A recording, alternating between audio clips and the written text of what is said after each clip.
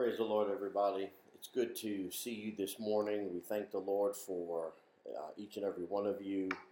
We've been praying to God for you these last couple weeks as we started this journey talking about the blood of Jesus.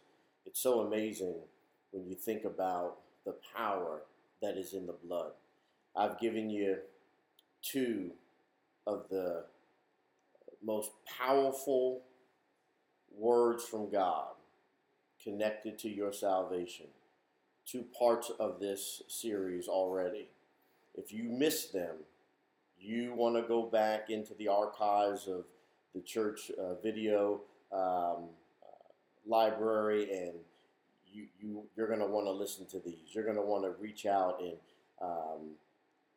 go to the website www.graceandmercyfc.com and look at the video player and go through the archives and pull up this series, The Power of the Blood. You're going to want to really take some time and study this and understand what God is saying to us today.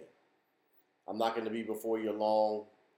I want to give you the final, the climactic, the third chapter, the third part of this series, and just allow the word to work in your life. Hallelujah.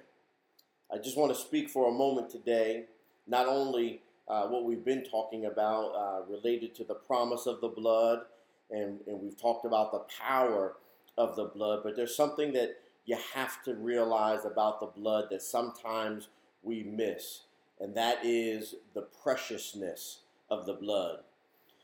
You have to ask yourself sometimes the question, what's your attitude towards the blood?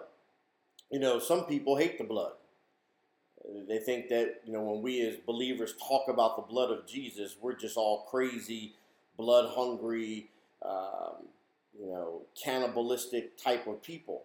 They even equate communion to cannibalism, that we're promoting drinking blood and eating the flesh. They do this because they hate it. The devil himself hates it.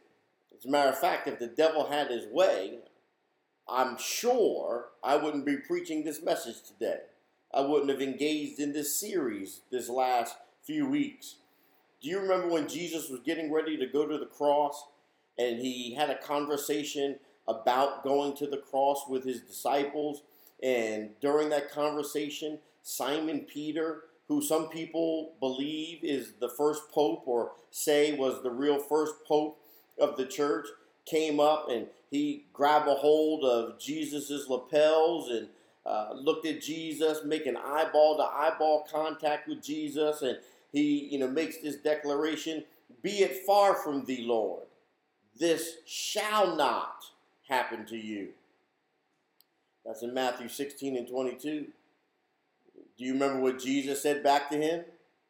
Jesus looked at Simon Peter and he makes this statement, "Get thee hence, get thee behind me, Satan.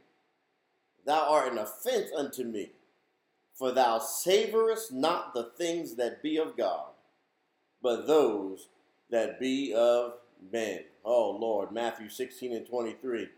Now, I want you to see the detail inside a detail. There's a lesson inside this lesson. Something that you really ought to pay attention to and take note of that's really important, but many of us miss it. Who's Jesus talking to? Jesus was speaking physically to Simon Peter, but he wasn't talking to Simon Peter. We also know that Simon Peter was not the devil, but Jesus was talking to the devil. Jesus was speaking to the devil because the devil is the source of all theology that is against the theology of God. The very one who put that idea in the mind of Simon Peter. And I bet you Simon thought, oh, what I'm saying or what I'm doing is a good thing. It sounds good. I'm coming to my Lord's defense. I'm not going to let his life be taken, or not even understanding that the life of Christ was never taken in the first place, but it was laid down. There's a difference between the two. And we can learn a real valuable lesson here. I have a friend at work who loves to stir the pot. Maybe you know some people that love to stir the pot as well. They just sit back and watch the fallout from what they started. It's almost a craft because the involved people don't even realize that they have become the pawns of the pot stirrer. But that pot stirrer will get in there, say a couple things to one person, say a couple things to another person, and before long, those two people are going to blows. You've seen it. Some of you might be that pot stirrer. You know, that one that's always drumming something up. But this is what the devil does. The devil loves to get two believers in a fight, and then he just stands off in the background and just chuckles, having a good old time. He loves to have flesh and blood wrestling against flesh and blood. Because as long as your flesh and blood is wrestling against flesh and blood, it cannot wrestle against the principalities or the powers or the spirits of wickedness in high places. You cannot wage war there. But right there, the devil wanted Jesus and Simon, Peter, to get into an argument. Just like many of us have issues that come up between us in church. You've seen it throughout the years in church. One believer, mad, having an attitude, ready to go to blows. Matter of fact, it happens so much, we've coined a phrase in the church, I'm going to put my salvation on the shelf while I deal with you in myself. I dare tell you, there's some issues that we have and don't even realize what the source of those issues are. You keep believing it's the other person and miss the power behind the whole thing in the first place. I dare you tell me what I said ain't going to happen. Well, I dare you call me the devil. And that's right when the chairs start flying in the church. Matter of fact, you've seen it in YouTube videos. Blows my mind. People in the church fighting with one another. Coming to physical blows, verbal blows. Even believer against believer, bringing violence that ends in death. But Jesus was much smarter.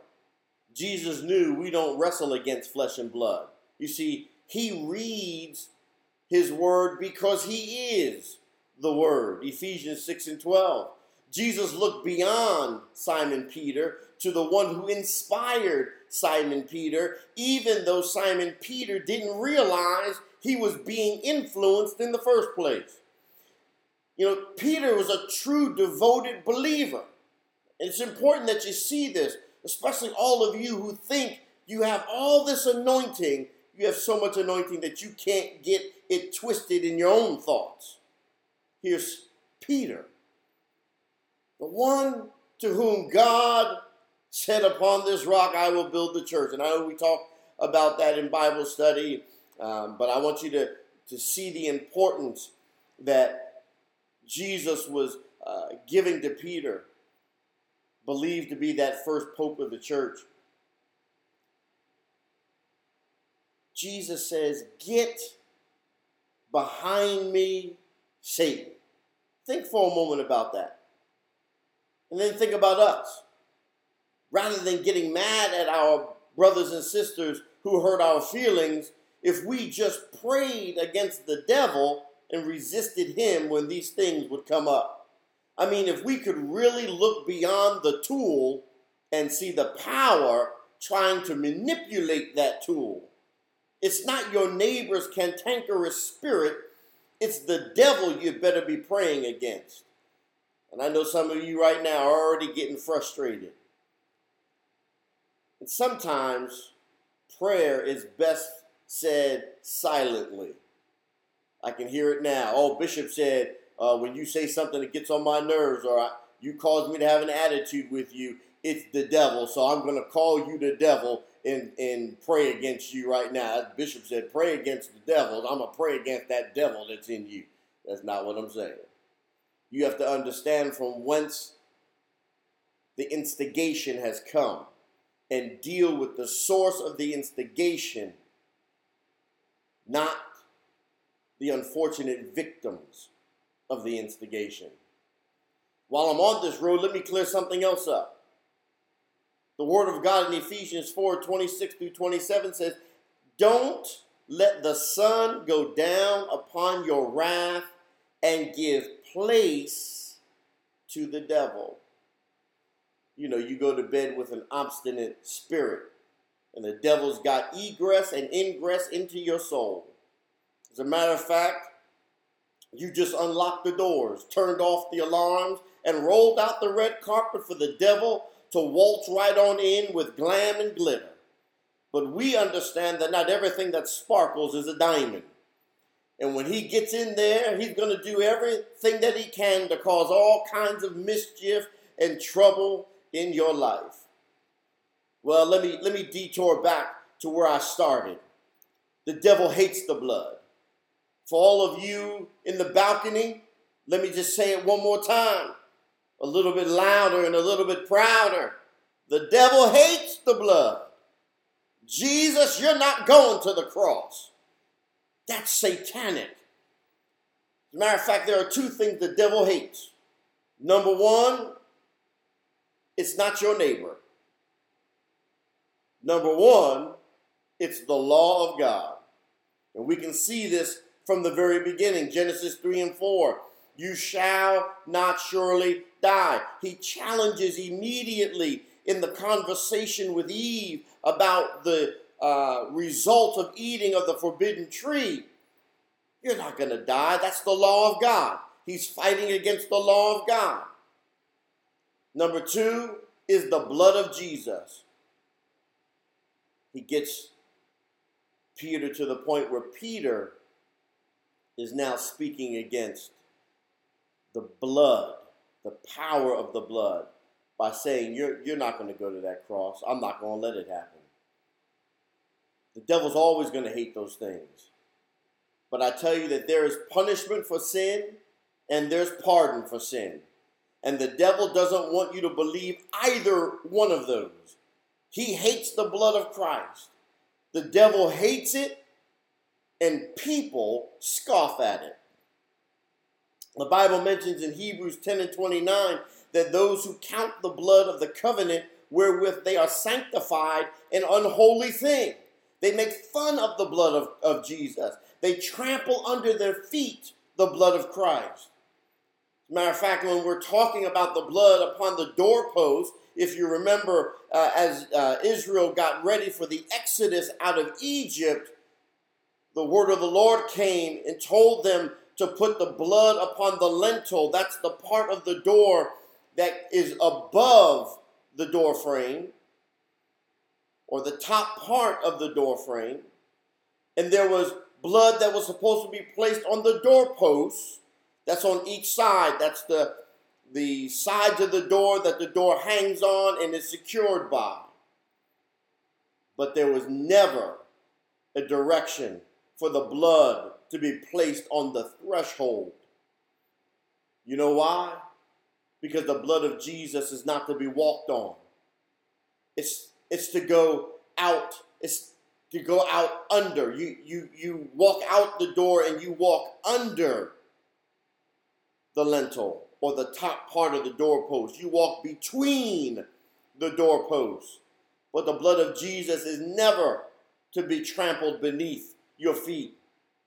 I heard it said once, the blood of Jesus Christ was no more efficacious to cleanse from sin when it was shed on the accursed tree than when it flowed through his veins. Now, the author of this statement has trodden the blood of Jesus in their own words. It's blasphemy what they've declared. There are people like this who scoff at the blood, who hate the blood. As a matter of fact, there are even modernistic preachers in pulpits across America today who call what we preach a slaughterhouse religion. But I warn you, God Almighty has said, without the shedding of the blood, there is no remission of sin. Hebrews 9:22. You ought to know the word. But there are those who hate it. There are those who will scoff at it. There are those who think it's foolish. And that's okay, because the Bible tells me in 1 Corinthians 1:18, the preaching of the cross is to them that perish foolishness. As a matter of fact, they laugh. Now you can laugh your way right into hell, but once you're there, you won't laugh your way out. You can laugh if you want. You can scoff at it if you want. That's your free will, but your will lead you to a destination. A man asked me once about the preaching of the blood of Jesus and how it seemed crazy. And I told him, I reminded him that to those that perish, it is foolishness. It seems crazy. It seems like we're all a little bit off. But unto us who are saved, it is the power of God. Oh, hallelujah. Other people will just ignore the blood. They don't just fight it, they ignore it. They pretend like it doesn't exist. Let me give you a scenario, kind of how I picture how things are going as I'm reading the Word of God. I'm a visual learner, and I like to read the Scripture and visualize in my own thoughts what it is that the Word is saying. Can you imagine the son of Pharaoh coming to him the night of the Passover and saying, "Hey, Dad, do you know what Moses is saying? Moses is going up and down all the streets of Egypt and telling people that they better get a lamb and put that blood of that lamb on their doorposts.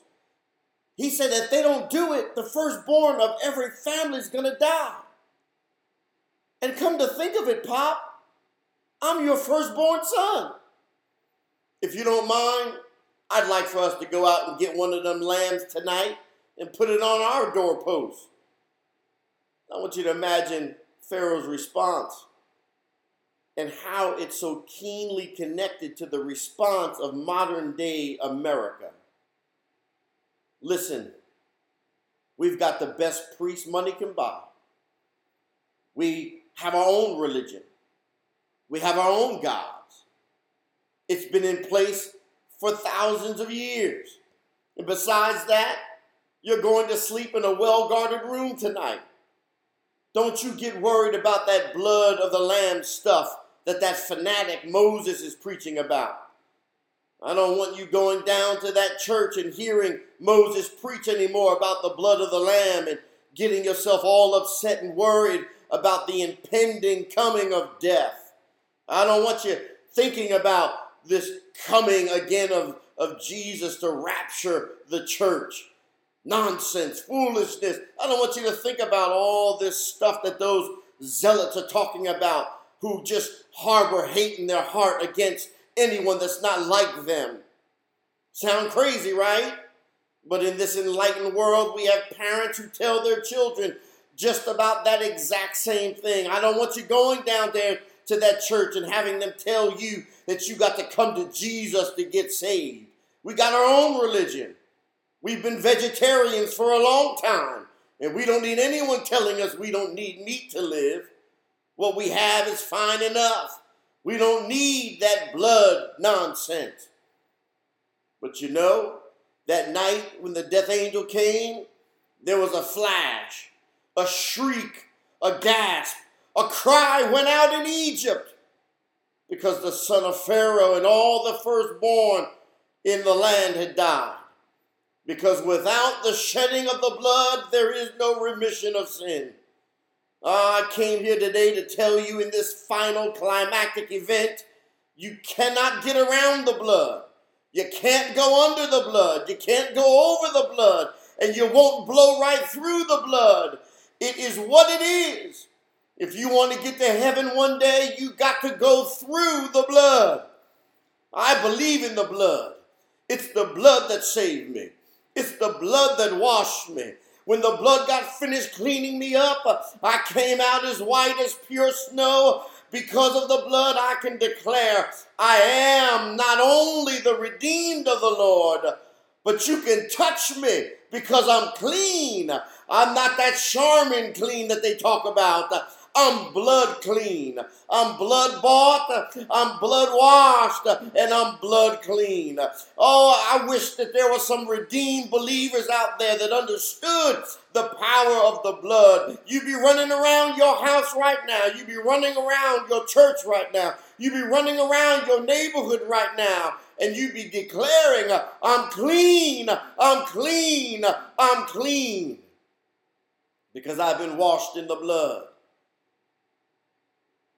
Because if you're not washed in the blood, there's no remission of sin. But right here, right now, today, you can be washed in the blood. You can realize that everything that I've been talking about these last 3 weeks is something that is vital to your eternal destination. And you want to spend eternity with Jesus in a place where there's neither sunset nor dawning, in a place where there is no sorrow, in a place where there's joy forevermore, in a place where there's no evil, there's no violence, there's no sickness, there's no death. You can go to that place. That can be your final resting place. Some think that their final resting place is the grave. But there's coming a day you're going to find out and realize that the grave is not the final place of your destination. It's just the doorway for you to go to your destination. The grave is not the end. It's the access to your eternal existence, to the separation of your flesh, your corruptible from your incorruption, your mortal from your immortality. You don't want to spend eternity in damnation. You can spend it in utter joy and peace. All you have to do is just declare to God, I accept your Son, Jesus, the only begotten of the Father. I believe he died and shed his blood on Calvary for me. I believe that he rose again. I believe he rose with all power. I believe that I am now the righteousness of God in Christ Jesus, that my sins have become his, and his righteousness has become mine. I accept the death, burial, and resurrection, and Jesus is my Lord. If you say this, you make this declaration, you believe it in your heart, you are now the redeemed of the Lord, and everything that was leading you to separation from God has been removed. And now you're headed to unity with Christ forever. What a great God we serve. God bless you. Heaven smile upon you. Know that I love you and I'm praying for you. But God loves you best. Have a blessed Sunday.